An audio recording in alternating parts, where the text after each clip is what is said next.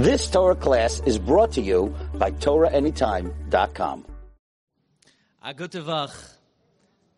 On a personal note, I have to share with you how deeply moved I was hearing Rabbi Nissenbaum's presentation to Dr. Harris. I could see the deep-seated love of a Rebbe to a beloved student, and there's no doubt that the success that the JLC has had over the years comes from really a very unique genuineness that is exhibited by their Rabbanim, and it's something, this intangible quality that the Rabbanim of the JLC have that is the secret ingredient of their endurance and their long-standing success. And my humble blessing is that let so many Jews be exposed to this beautiful Torah and Yerushalayim that they have to offer, and may they see many, many successful years of Harbatzas Torah and Nachas from their Talmidim, Abias Goyal Tzedek.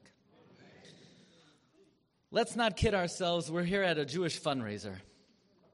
And fundraising is a very important part of Jewish life. It's such a fundamental part of Jewish life that there was actually once a plane, and it was flying to New York, and it was scheduled to land on Monday afternoon, and all of a sudden there are technical difficulties and there's turbulence, and on the PA system, the pilot announces, we're experiencing technical difficulties, everybody stay calm, we're going to have to make an emergency landing. We've done this before. I think prayer is in order, and nobody wants to hear when they're on a plane from the pilot, prayer is in order.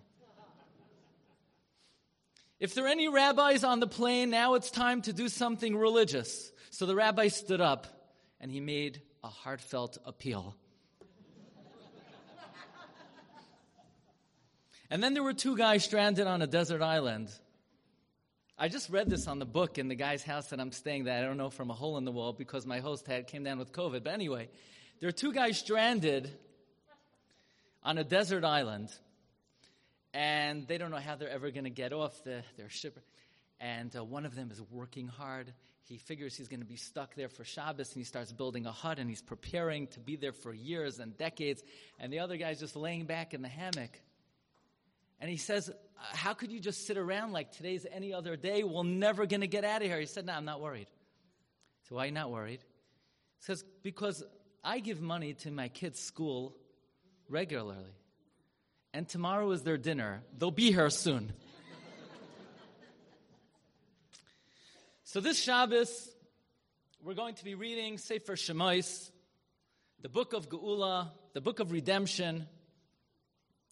And we're going to be introduced to Moshe Rabbeinu. And there's a big question about Moshe Rabbeinu. Why do we call him Moshe Rabbeinu? This is the name that the daughter of the Pharaoh gave to Moshe. The daughter of the Pharaoh came down to the waters, and they saw that this little boy was floating in the crib that his mother put him in. And the Torah says she stretched forth her arm, and she drew him out of the water. Vatikra Shemai Moshe. She called him Moshe. Ki min hamayim shisihu, because she drew him forth from the water. But that wasn't his Jewish name. That wasn't the name given to him at his circumcision. That's not the name his mother called him. That's like Eric, Jeffrey, Kevin. Moshe had Jewish names. Avigdor, Yekusiel, Yehoinasam. These were names his mother gave him at his bris milah. And yet the Torah calls him by the name Moshe. Why is that? You know, Moshe is a typical Jewish son-in-law. He's working in his father-in-law's business, tending to the sheep in the desert, and he sees the bush that's burning. And our sages teach us that that bush was burning for a very long time. And a lot of people passed by that bush, and they noticed the bush burning. And everybody said, wow, that's so interesting that the bush is burning and it's not being consumed. And they went on their merry way. They went to the store, they went to their appointments, and nobody stopped to think and to analyze why the bush was not being consumed. But Moshe said, Asura na va'eres hamara hagadol hazeh. Let me stop and think, why is the bush not being consumed? Madua lo yivar hasna. Let me turn aside for a minute. I know the market's still going, and the store is still open, and there's still business to attend to. But madua lo yivar hasna. And the verse says, Vayar Hashem kisar lirois. The Almighty saw that Moshe had turned to analyze, and he said, that's my man. That's the man I've been waiting for. I've been looking for a guy who's going to stop. Vayikra loy mitoy chasna, and the Almighty called out to Moshe Rabbeinu from the burning bush, and he said, Moshe, Moshe. Why did God call him Moshe? He had Jewish names, Avigdar, Yekusiel, Yehonasan. It's a big question. I have a friend named Ezra Gwertz. I used to be together with him in yeshiva, and he is the grandson of Rabbi Beryl Wein. And he gave me a clip of Rabbi Wein speaking at a family simcha. And he answered this question based on a little episode, a story that happened to him. Rabbi Wein said that whenever he would go to Yerushalayim, he would go to Yad Vashem, the Holocaust Museum, a memorial of the 6 million Jews who perished at the Holocaust. And on one occasion, he was told, they have a new exhibit in the Holocaust Museum. They have a memorial for the 1.5 million Jewish children who were killed in the Holocaust. 1.5 million children under the age of 12. So there's a Jew in Beverly Hills. His name is Spiegel. Spiegel, they're Hungarian Jews, and about 70 years ago, he goes to Auschwitz with his wife and his kid, and 10 months later, he came out all alone. He comes to the United States. He went to Los Angeles. He became a very wealthy and successful entrepreneur. He bought a great degree of real estate. He has retail establishments. And he calls up Yad Vashem. He says, I want to make a memorial for my son, my 5-year-old son. And he gives them $4.5 million to set up a memorial for his son, but not only for his son, for the 1.5 million children who were murdered in the Holocaust. Since then, he's given over $10 million to complete it, to endow it. And Rabbi Wein goes down to this memorial with all his preconceived notions of what a children's memorial should look like. He figured there'll be pamphlets and posters and statistics and books. And when he got there, he was completely unprepared for what he would see. You walk into a room about 8 or 10 stories tall, 30 times the size of this room. And it's pitch black. It's palpably black. You can't even put one foot in front of the other. V'yomesh choshech. You could feel the darkness. And after a moment, after your eyes begin to adjust, you see in the middle of this immense darkness, there's one candle that's lit. And by reflections and mirrors, and by the genius of the architect, this one candle becomes 1 million pinpoints of light in the all-pervading darkness. So you see little specks of light in the immense choshech, in the immense darkness.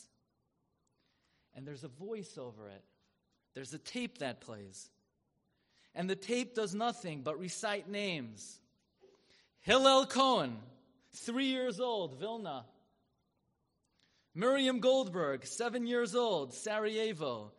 Names, names, names, names, names, until you can't bear it anymore. And you want to run out of the room and never come back. And Rabbi Wein said that he left the room with one thought. Hey, I didn't hear my name. My name wasn't on that tape. I'm of age. These children were my age. My name wasn't on the tape. And if my name wasn't on the tape and I'm still around, then I better do something.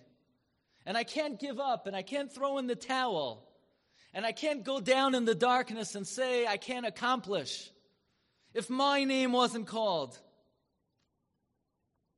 And then I thought to myself, that's why God referred to him as Moshe.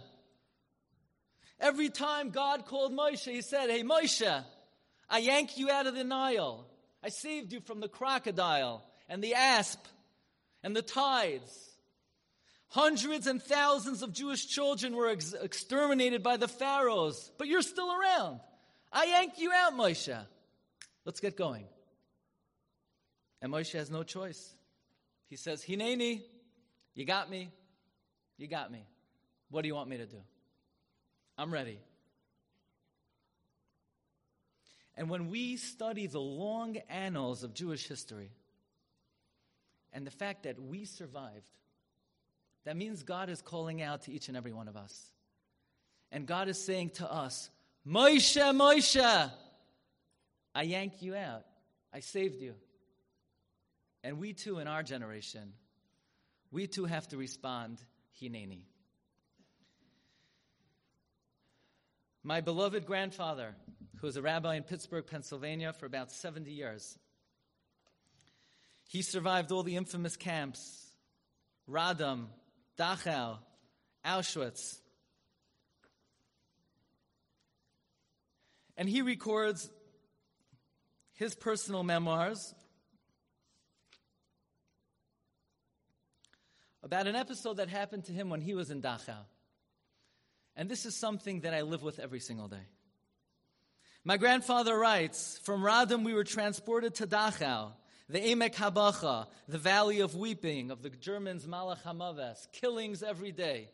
Total humiliation in the eyes of the Germans, who derived the greatest pleasure and joy from the spectacle. I wasn't even going to mention this, but how can I not? My grandfather smuggled in a pair of tefillin into Radom. And every single morning at the crack of dawn, my grandfather put on his pair of tefillin, and then he gave it to his brother Henoch, and Henoch put on the pair of tefillin. There was a particularly brutal Lagerführer named Ficus. If he would have caught them, they would have been shot on the spot. Every morning, they put on the tefillin. They did not miss one morning in the entire camp. And one fateful morning, my grandfather finished putting on the tefillin, and he gave the tefillin to his brother, Henoch. And Henoch puts on the tefillin Shel Yad. And then Henoch puts on the tefillin Shel Rosh, and just then Ficus came in, and he saw the head tefillin perched on this tzaddik, and he picked up the pistol to shoot him in the head. But then when he looked again at the tefillin Shel Rosh, he trembled in fear and awe. He put the gun down and he ran out. My grandfather said it was an open miracle. As the Gemara tells us, V'ra'u kol amei ha'aretz ki shem Hashem nikra alecha. That when the nations of the world see the name of God rest on your head, v'yaru mimeka, they will be in awe of you. I heard this from my grandfather. I heard this from his brother, who was the one who put on the tefillin. But then they were taken to Dachau. My dear brother Henoch and I were kicked and chased to the entrance to the gas chambers. At the doorstep of the Beis HaSreifa, moments, inches to the next world, where tens of thousands were choking and experiencing the most shocking convulsions. My brother told me, my grandfather writes, please could I have some water, otherwise I'm going to die of strangulation even before I get inside. And my grandfather said, you can't drink now. You're going to prolong your agony. We were mere inches away from the next world, and a heavenly miracle occurred. Standing there at the threshold of death, an SS officer appeared out of nowhere. He grabbed us by the hair, and he yanked us out of the gas chamber. This godly wonder will remain seared in our memories forever. And a very simple thought occurred to me. It wasn't only my grandfather who was saved from that gas chamber. Because the Ribono Shel Olam saved my father. And he saved me. And he saved my children. I don't know. I guess Ribono Shel Olam wanted us. I guess he wanted us. And if you're here this evening in this room, the Ribono Shel Olam must have wanted you too. You know, people say, only if they would only witness a miracle. If only I could see the splitting of the sea, then I would really believe in God. Then I would know He exists. You want to see a miracle? Look at the face of another Jew in 2021. That is the greatest miracle you ever see. If only you knew how long the Almighty has been looking out for you. 3,300 years ago, we read now in Sefer Shemais, all of our ancestors were in Mitzrayim.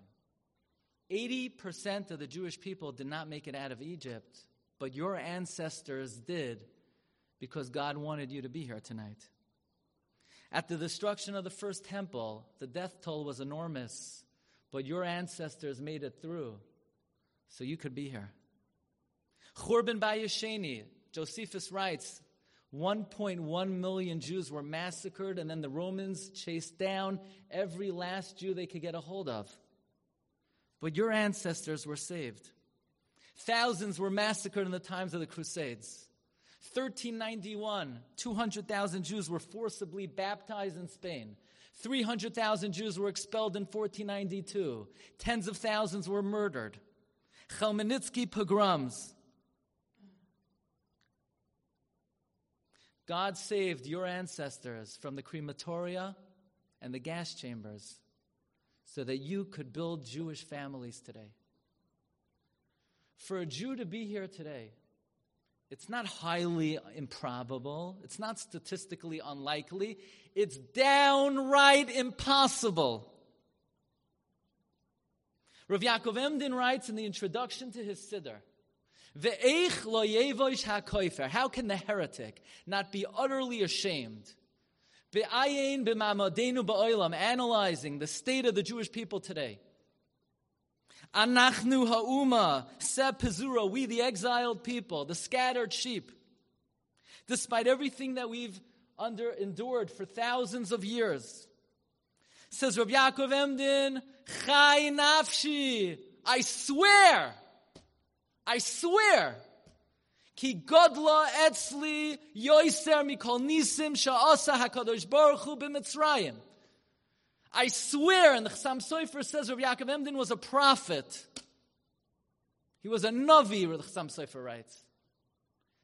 Rav Yaakov Emden writes, he swears that the miracle of Jewish survival is much greater than all the miracles that God performed for the Jewish people in Egypt. The Jews who left Egypt and saw the splitting of the sea, you know what they say? If only we would see a great miracle, the likes of which the Jews in 2021 are privy to.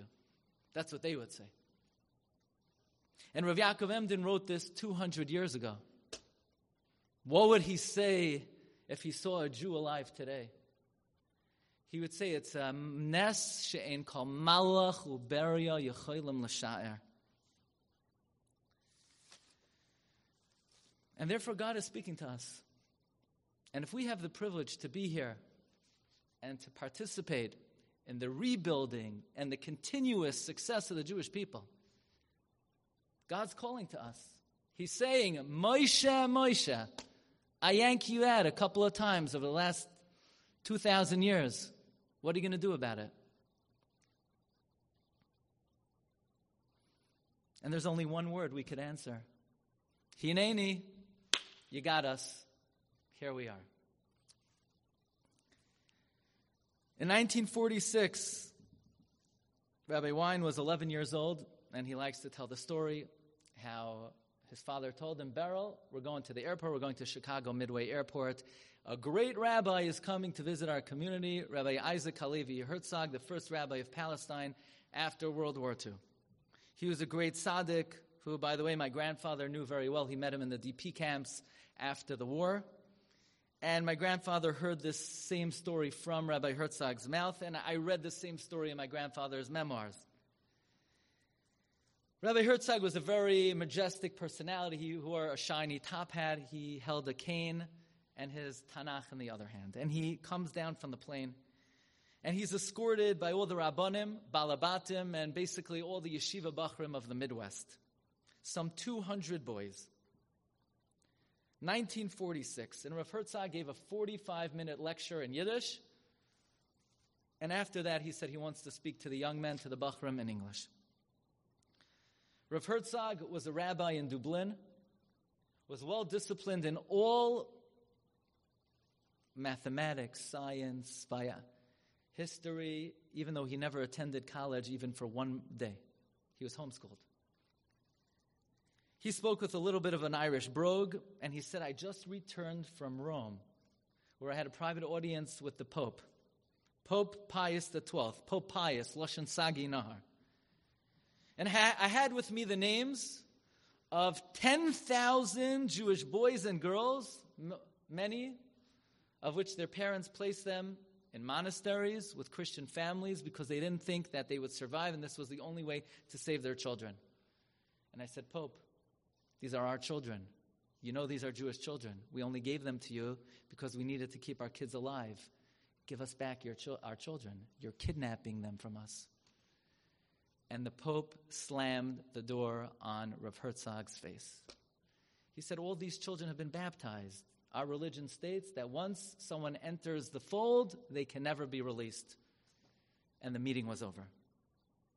I can't even give you one child. And Rav Herzog was standing in the room with the 200 boys, the yeshiva bachrim of the Midwest. And Rav Herzog was so overcome with emotion, he put his head down on the lectern and he cried like a child. Rabbi Wein says it was the most frightening experience of his entire life to see such an aristocratic personality break down crying like that. And then Rav Herzog rears his majestic face and he's beaming red like a lion and he said, there's nothing I could do for these 10,000 children. But boys, what are you going to do for the future of the Jewish people? And then Rabbi Wein said all the boys lined up and they shook Rabbi Herzog's hand. And Rabbi Herzog looked every one of us in the eye. And he said, did you hear what I said? What are you going to do for the future of the Jewish people? And every time I want to throw in the towel, Rabbi Wein writes, and every time I'm discouraged, and every time I'm disheartened, Rav Herzog's cry rings in my ears. What are you going to do for the future of the Jewish people?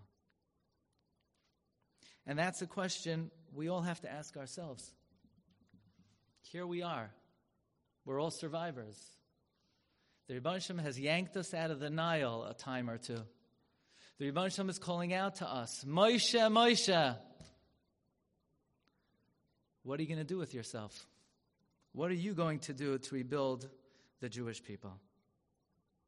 But here's the good news. In 1944, there was a rabbinic convention in Zichron Moshe in Yerushalayim. The situation in the world at large was, as they say in French, schrecklich. It was impossible. The yeshiva world, the Jewish communities of Europe had been utterly decimated. There had been no funding coming into the yeshivas in Eretz Yisrael. America had been closed off from Eretz Yisrael. The funding from England was no longer sufficient. Hitler's army was primed to invade Eretz Yisrael. They would take over the country, destroy the entire country in 11 days.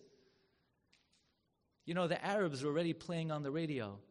Jews, we're going to slit your throats, violate your wives, kill your children, and bathe in your blood. They broadcast this on the radio. There were flags in every window welcoming Hitler. And a miracle happened in the last moment with Rommel and the water pipe, and they never made it in. And the Rabbanim didn't know what to do. You had Reb Zalman Sorotzkin, Rav Isaac Sharon. They convened a meeting of all the concerned Rabbanim and Yeshiva Bachrim in Eretz Yisrael. And there weren't that many Yeshiva Bachrim in Eretz Yisrael in 1944. And you could feel the tension in the air, the anxiety in the air. And there was an eyewitness at this meeting, Rav Shlomo Hoffman, who records what transpired at this meeting. And Reb Zalman Sorotzkin got up to speak. He said, Rabbi Sai, the Torah is in Sakana. And everyone burst out crying. And the Panovich Rav, Rabbi Yosef Shlomo Kahaneman, had just come to Eretz Yisrael. Nobody even had heard him speak before. And he stood at the bima. His face was beaming. He was radiating simcha de kedusha. And he said, Rabbi Isai, I hear the voice of despair in the air, of the impending destruction of the Torah. Can we please remind ourselves that God made a covenant with our people? Ki lo yishachach mipi zaroi, the Torah will never be forgotten. Do you know what kind of opportunity we have? Do you understand that if the situation is bleak, that means that this generation will be eligible to the greatest siyata d'shmaya in history? Get up! Strengthen yourselves! Do something! And the Rebbeinu Shalom will bless your efforts. And Rabbi Hoffman, who was there at the meeting, he said somehow the whole cloud lifted. He changed the atmosphere in the room, in the whole country. They recognize that, yes, it's a difficult situation, but the Rebbeinu Shalom is going to give them siyata d'shmaya.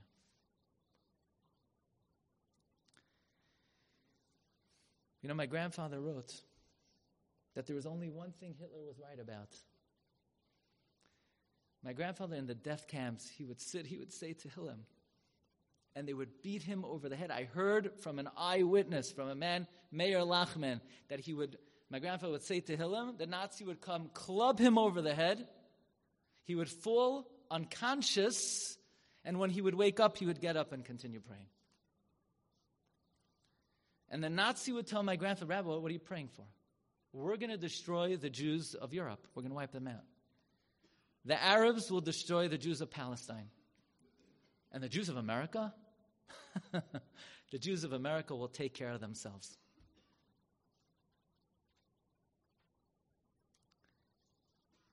Some Jews survived Europe. The Jews of Israel survived. What they were most correct about is a very difficult state of Judaism in America today. 7 out of every 10 chasanas that take place in the United States of America are an intermarriage today. What are you going to do to rebuild the Jewish people? That's why you've come tonight, to show your support to the JLC. But there is no end of what we could all do and accomplish to strengthen ourselves, strengthen our families, and strengthen all of Klal Yisrael. If we give it our best shot, and we have in mind, what can I do to help? What organization could I support? Who could I contact? Who could I learn with? Who could I share Torah with? If we all give it our best shot, then HaKadosh Baruch Hu will give us all great siyata d'shmaya. L'roimeim Karen Yisrael, to uplift the glory of the Jewish people. L'roimeim Karen HaTorah, to uplift the glory of the Torah. L'hagdil Torah l'adira. And tonight is Motzoi Shabbos, so we have a halacha, we have to speak about Eliyahu Hanavi. So we're all mispalel in the merit of our coming together this evening to show respect to this worthy organization in Klal Yisrael. We are mispalel. Yavoi Eliyahu. Vivaser lanu. Besoirois. Toivois. Yeshuois v'nechamois. Bebias goel tzedek. B'mher b'yaminu. Amen. You've just experienced another Torah class brought to you by TorahAnytime.com.